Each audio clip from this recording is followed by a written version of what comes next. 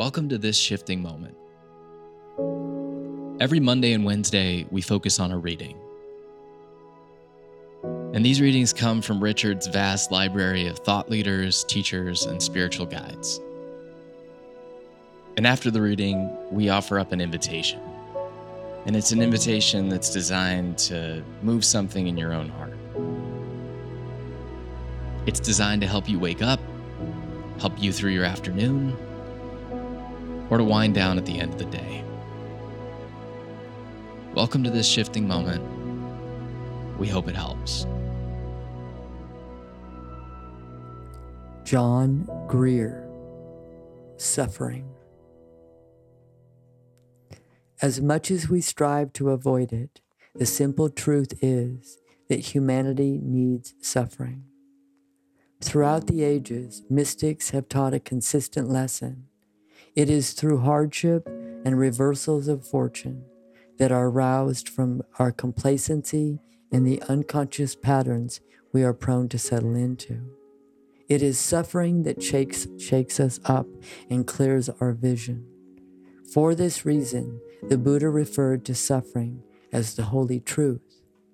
In a similar vein, 20th century Zen master D.T. Suzuki asserts that the painful struggles of life are providential, for they crack the ego shell and open us to life's secrets. Rumi expresses it poetically, declaring, "Darkness is your candle."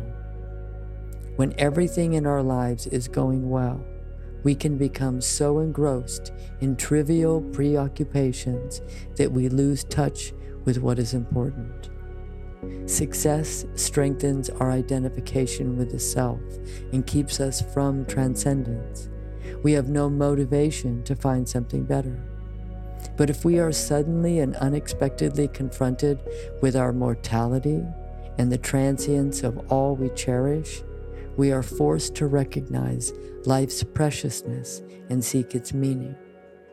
As it is said, we are jolted awake by nightmares, not by pleasant dreams. With the wisdom of insight, we come to see suffering as the suffering of life itself, rather than that of the individual alone.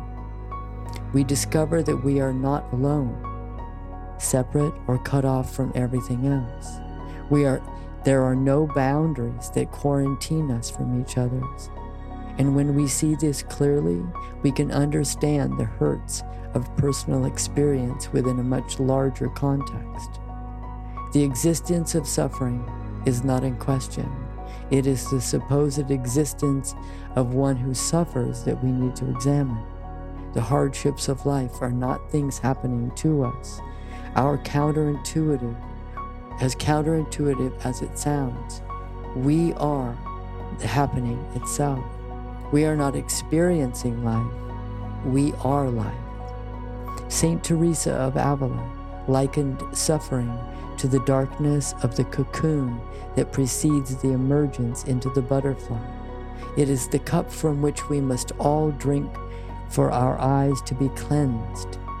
Once beyond unskillful emotions such as anger and blame that are characteristic of the way many people deal with trauma, people begin to see the world in a different way and to notice things they never did before. Ironically, it is often an exposure to personal pain that kindles our love and compassion for other people. Though different people manifest very different reactions, some dark or embittered, others clearly experience a common bond with the rest of humanity for the first time. While suffering is endemic to the human condition, there is a way to short-circuit its effect on us. The key lies in changing our relationship to our mind so that we see through our thoughts, our beliefs, and judgments and effectively discern the difference between our perceptions of reality and reality itself. Being present with what is, we must drop our defensive reactions and have faith to open ourselves to the truth of what is happening in the moment. It is only with that unconditioned awareness that we can see what is actually unfolding and respond as the moment dictates. We cannot avoid pain. It is a fundamental and necessary aspect of existence.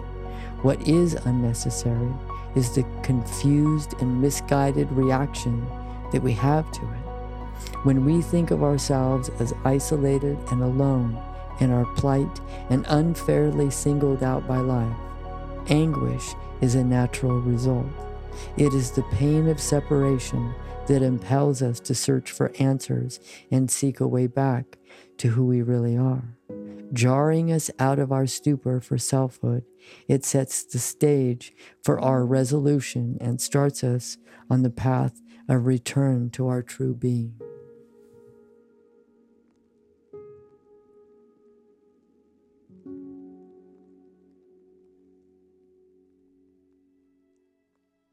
I think the biggest thing that stands out to me in this reading is this idea that we are not just living life, but that we are in fact life. This life, this happening that is happening right now to you and to me, the breath that's in our lungs, the beats that are in our hearts, everything that's going on is life. And I can get so caught up in my own head thinking about the way that things should be, or thinking about the little boxes that I need to check off. And once I check those off, then yeah, that will be life. But the truth is that this is all life. So the invitation today is, if you are in a place where you keep saying, I just need to get back to life, or I just need to get this done so I can start living my life, maybe take that first tiny little step towards realizing that this is your life. Flawed, painful, messy, but ultimately beautiful. This is your life.